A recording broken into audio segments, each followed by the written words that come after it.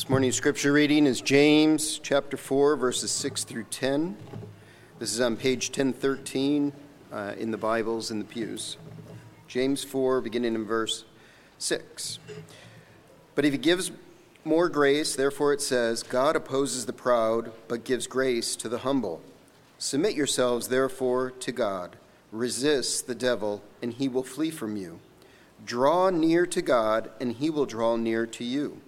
Cleanse your hands, you sinners, and purify your hearts, you double-minded. Be wretched and mourn and weep.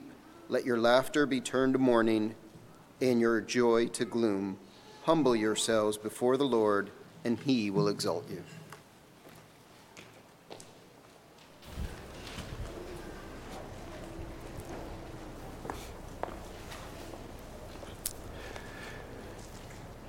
In Hebrews chapter 11, verse 6, the Bible says that without faith, it is impossible to please God.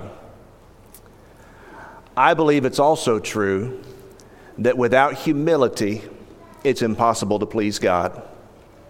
I believe that's true. As a matter of fact, a prerequisite for putting our trust in God is that we humble ourselves, that we're poor in spirit. Matthew chapter 5, verse 3. There are a lot of things on my mind and heart today, and I know there's a lot on yours as you think about what's happening with the pandemic, as you think about what's happening with our country and the things that we've seen the last week or so. Something that's really occurred to me and I've thought a lot about, maybe it was because I intended to preach on this even before this week happened. There are not a whole lot of people around that are being very humble. When you stop and think about the attitudes that you see and hear, when you stop and think about maybe the attitudes that we ourselves manifest, humility doesn't seem to be much of a priority. And yet the Bible teaches in James chapter 4, verse 6 that we just read, that God resists the proud and gives grace to the humble. And the Bible teaches in James 4:10 that we just read, that if we will humble ourselves in the sight of the Lord, he will lift us up.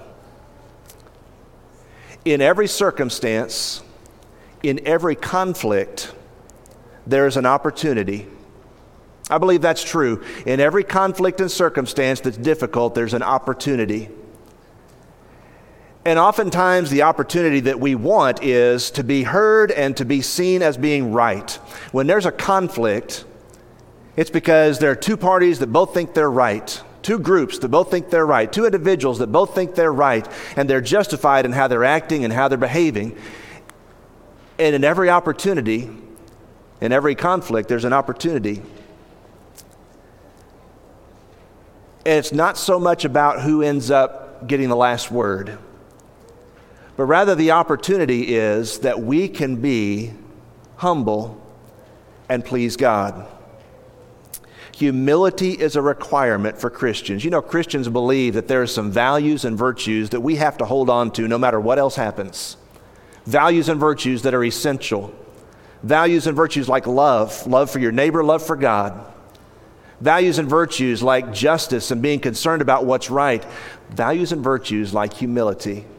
You can't give that up just because things don't go the way that we desire, whether it's in our personal lives, whether it's in our nation.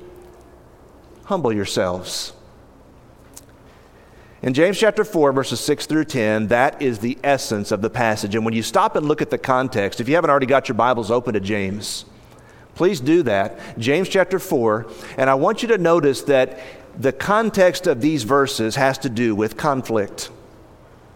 In James chapter 4, verses 1 through 4, James mentions, writing to the church, that there are wars and fights that are happening among the people of God. They're fussing and fighting with each other.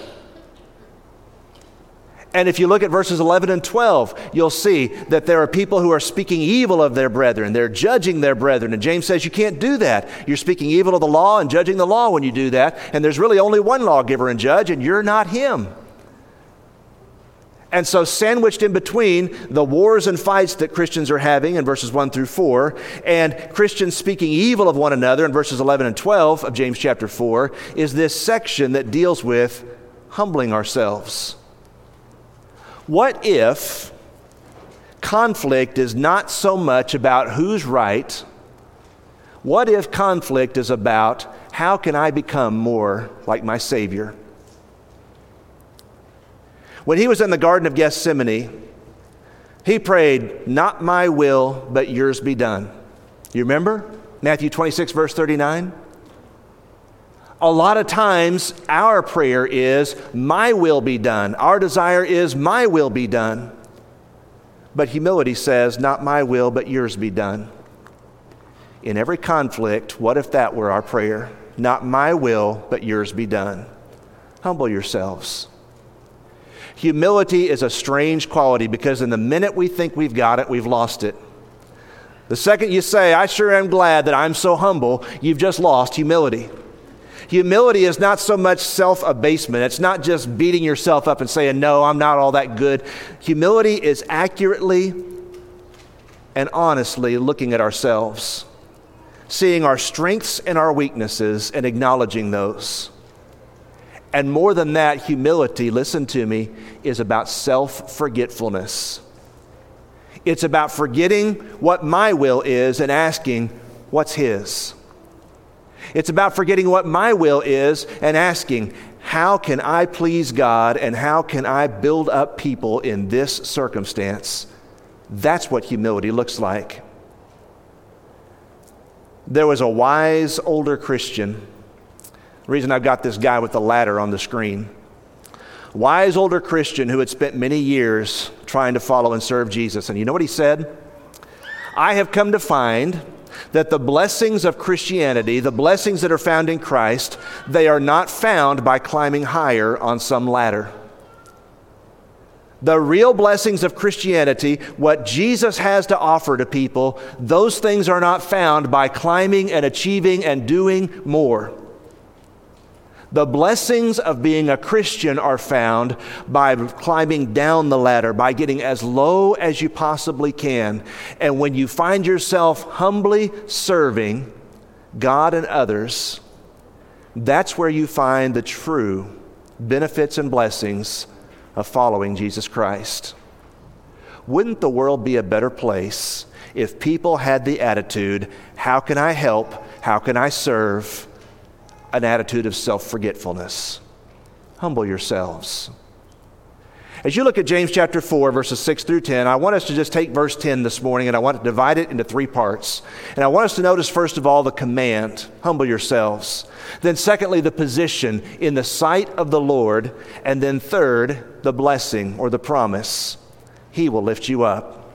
That's the outline for our study this morning. And we're going to use James chapter 4, verses 6 through 10 as our template to kind of see what does humility look like and why is it so important for people who would follow Jesus. Notice this in the first place, the command, humble yourselves. I'd like for us, as we just think about that quality of humility, I'd like to make this as practical as I possibly can. So, with that in mind, let's do a contrast between humility and pride. When we think about our lives, when we think about the way we treat others, our attitudes toward other people, think about these things, pride versus humility. Number 1, humility listens to truth. Pride is full of stubborn denial. Stubborn denial. I don't care what you say. I don't care what the evidence is. I'm digging my heels in. I'm making my stand, and this is where I'm going to stay. Humility listens.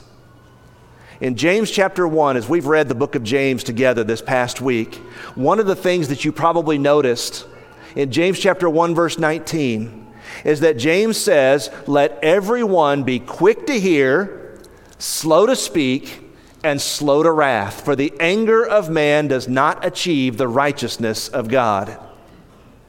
If I'm going to be humble in God's sight, I better be quick to listen to truth, and I better be very careful when stubbornness is a part of my attitude.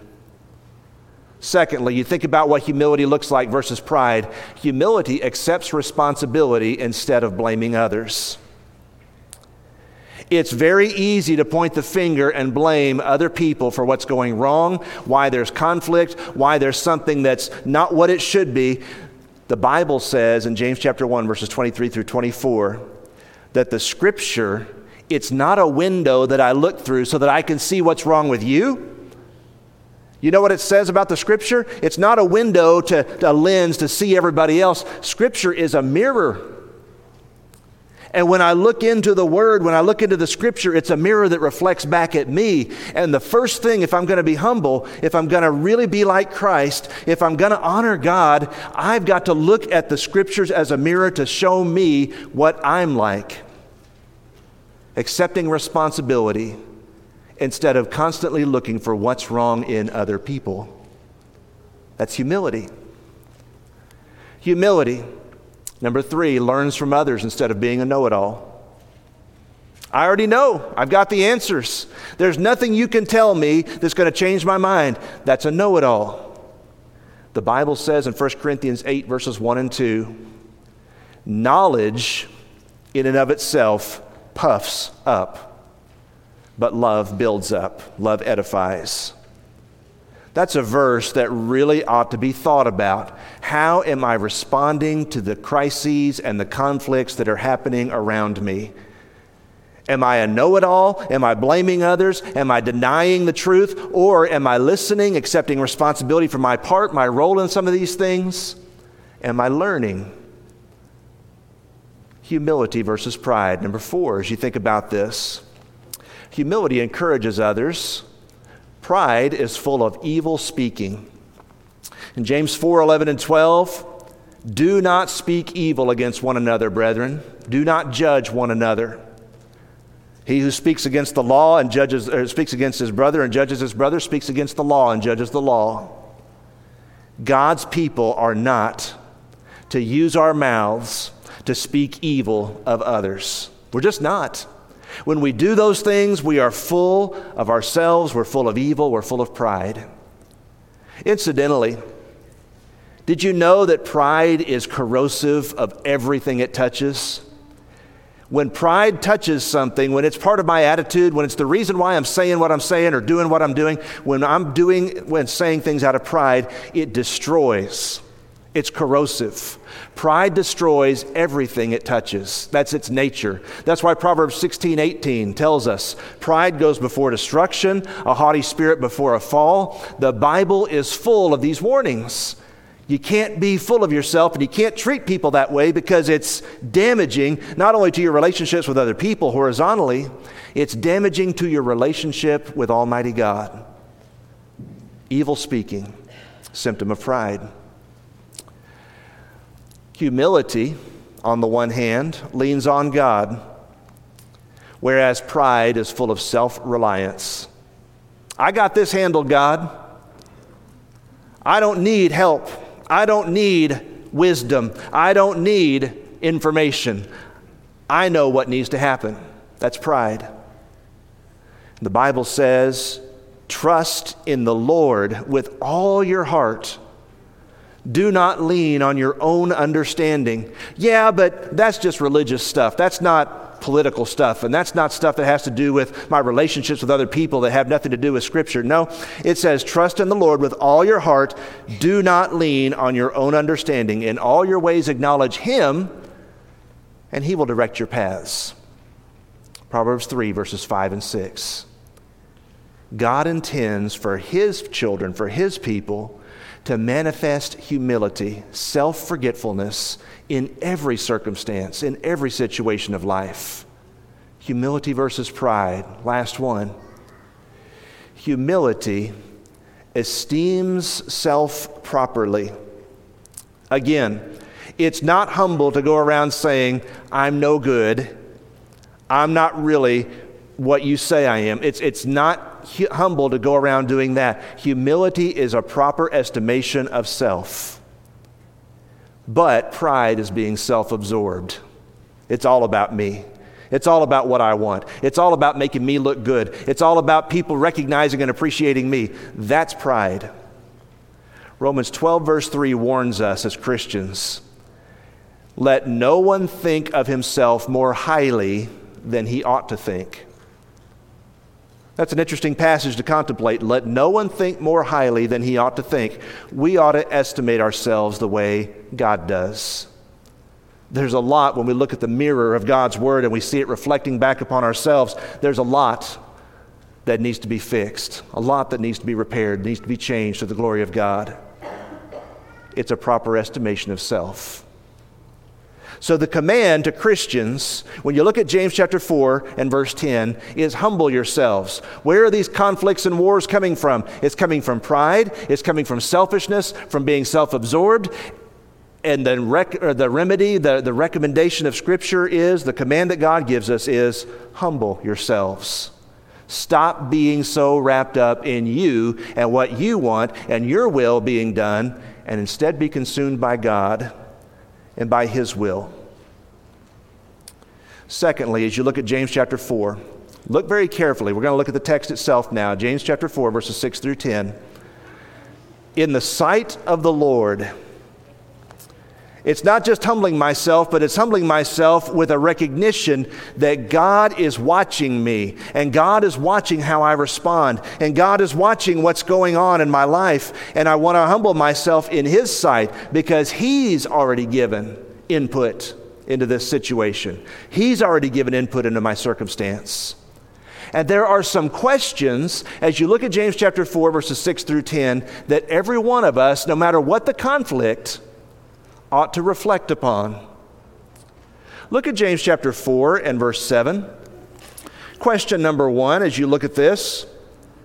Submit to God, therefore. Here's the question. When I am in conflict, my question ought to be, what does God expect of me? Verse 7. I suspect there are a lot of people that have been involved in conflicts of many kinds and have never stopped once to ask that question, what does God expect of me? Because when we get in an argument, when we get mad at somebody, it's all about being right, and it's all about being the last one to get their say in. It's all about getting my way. Submit to God.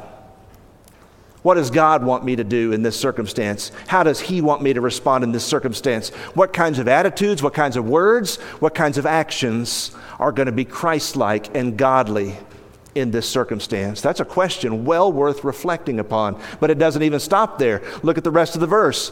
Resist the devil and he will flee from you. Here's a question, because the context has to do with conflict in the church. What might Satan desire in this situation? Resist the devil.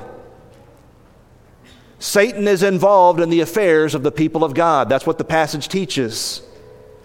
And I ought to reflect on the question, what does the devil want to accomplish here? What would make him happy? And how can I resist what would make him happy? And it all keeps circling back to humility. Verse 6 of James chapter 4 says, God gives grace to the humble. Verse 10 of James chapter 4, humble yourselves. The devil works on people who are full of pride, and he uses people who are full of pride to cause division, to cause heartache, to cause pain. Submit to God, resist the devil. Look at verse 8. What does God desire of me in the midst of conflict? James chapter 4, verse 8 goes on to say, draw near to God, He will draw near to you. Cleanse your hands, you sinners. Purify your hearts, you double-minded. Be miserable and mourn and weep. Let your laughter be turned to mourning and your joy to gloom. What's all that have to do with? How have I contributed to this conflict? When people are fussing with each other, very, very rarely is it all one-sided. And one of the things that James is counseling Christians to do in the midst of conflict is to ask the question, are my hands clean? Is my heart pure? You see that in verse 8? Are my hands clean? Is my heart pure? Am I pleasing to God in all of this? How have I contributed to what's happening? My attitudes, sometimes you may be right in what you say, and it may be the way that you say it. Have I contributed to this? This misunderstanding, this conflict, this difficulty, what's my role in this? And he goes on to say that we ought to mourn over our sins.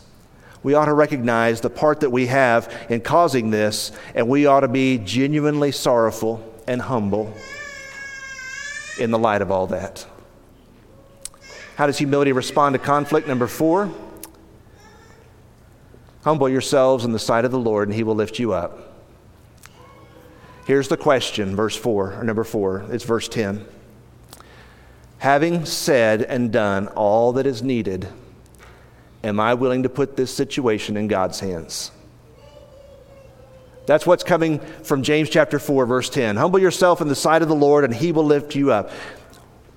When I've said what needs to be said, when I've done what needs to be done, am I now willing to leave this in God's hands? Because see, here's what happens in our arguments, in our fusses, in our conflicts.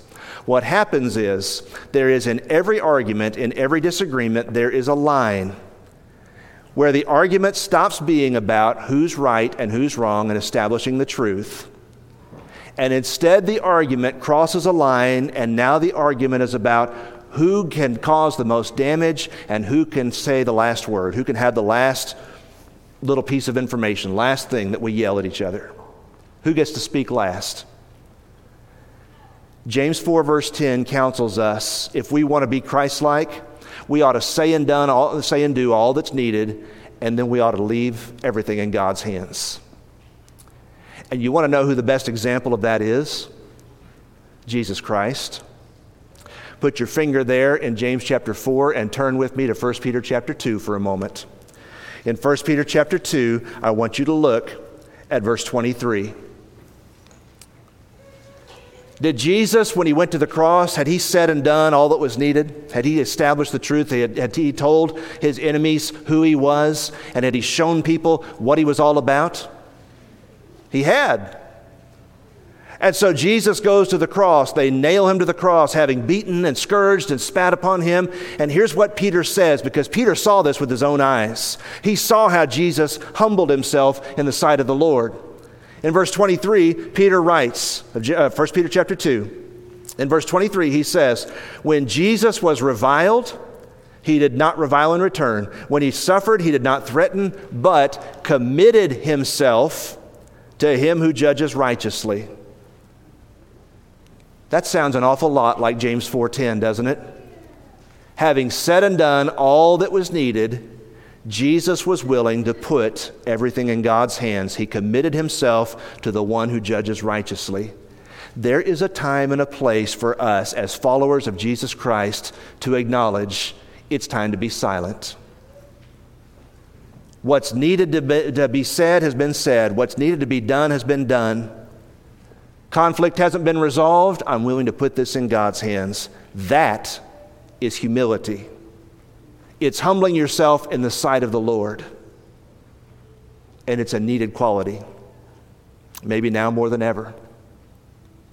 Number 3 this morning, as you look at James chapter 4, verse 10, do you think about its implications for our lives? He will lift you up. The promise.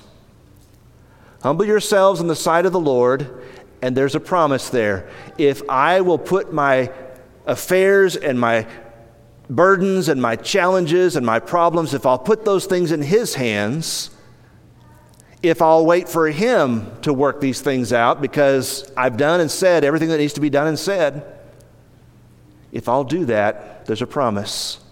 He'll lift me up. Notice that there are 2 promises actually when you look at James chapter 4. The first promise is one of grace. James 4 verse 6. God gives grace to the humble. That word grace is just a broad word, and it has to do with favor or blessing. God blesses the humble. That's what it says. God gives favor to the humble. God in his providence has ways to bless and to beautify the lives of people who have attitudes like Jesus. And then it says in verse 10, he will lift you up. He will exalt you. How and when? That's up to God. How's God going to lift me up? That's up to him. When's he going to lift me up? That's up to him. But I want you to think about these cases. As you study the Bible and you look at great heroes of faith throughout Scripture, this principle is universal. Joseph. Brothers sold him into slavery. Then he went to prison. And after about 17 years of humility, of doing the right thing, of saying what needs to be said and doing what needs to be done, and then waiting on God. After 17 years of that, God exalted Joseph. You remember? How about Moses? A man grew up in Egypt 40 years. He was a somebody. He was important, Moses was.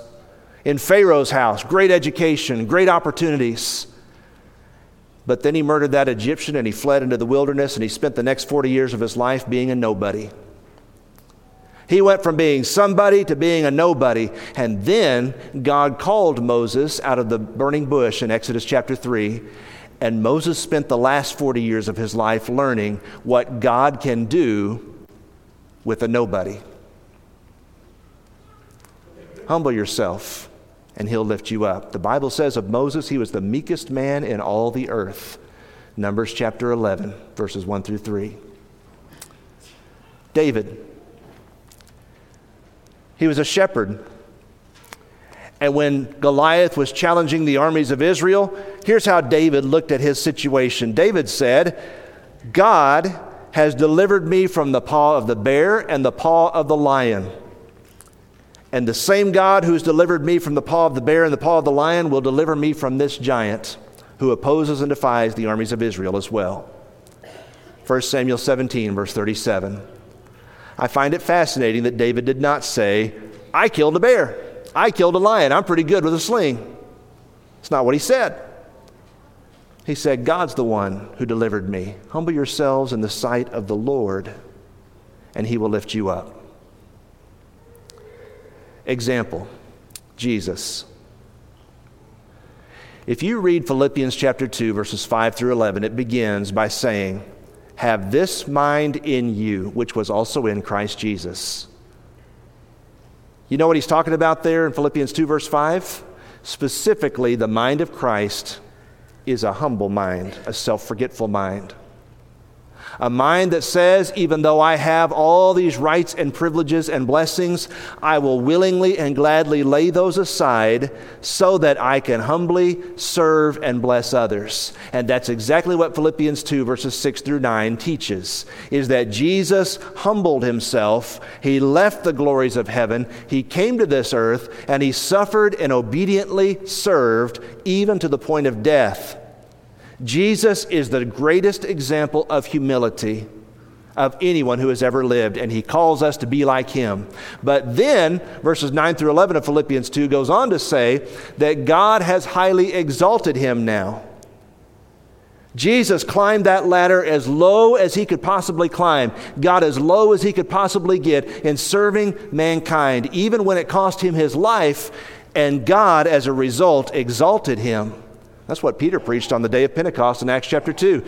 This Jesus whom you crucified, God has made him both Lord and Christ. God has exalted him.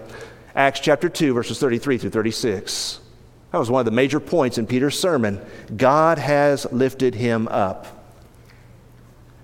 And God makes the same promise to you and me. If we'll humble ourselves in the sight of the Lord, if we'll do what needs to be done, if we'll say what needs to be said, speaking the truth in love, and then if we will commit everything into the hands of God, God makes a promise. I give grace to the humble. I will lift you up.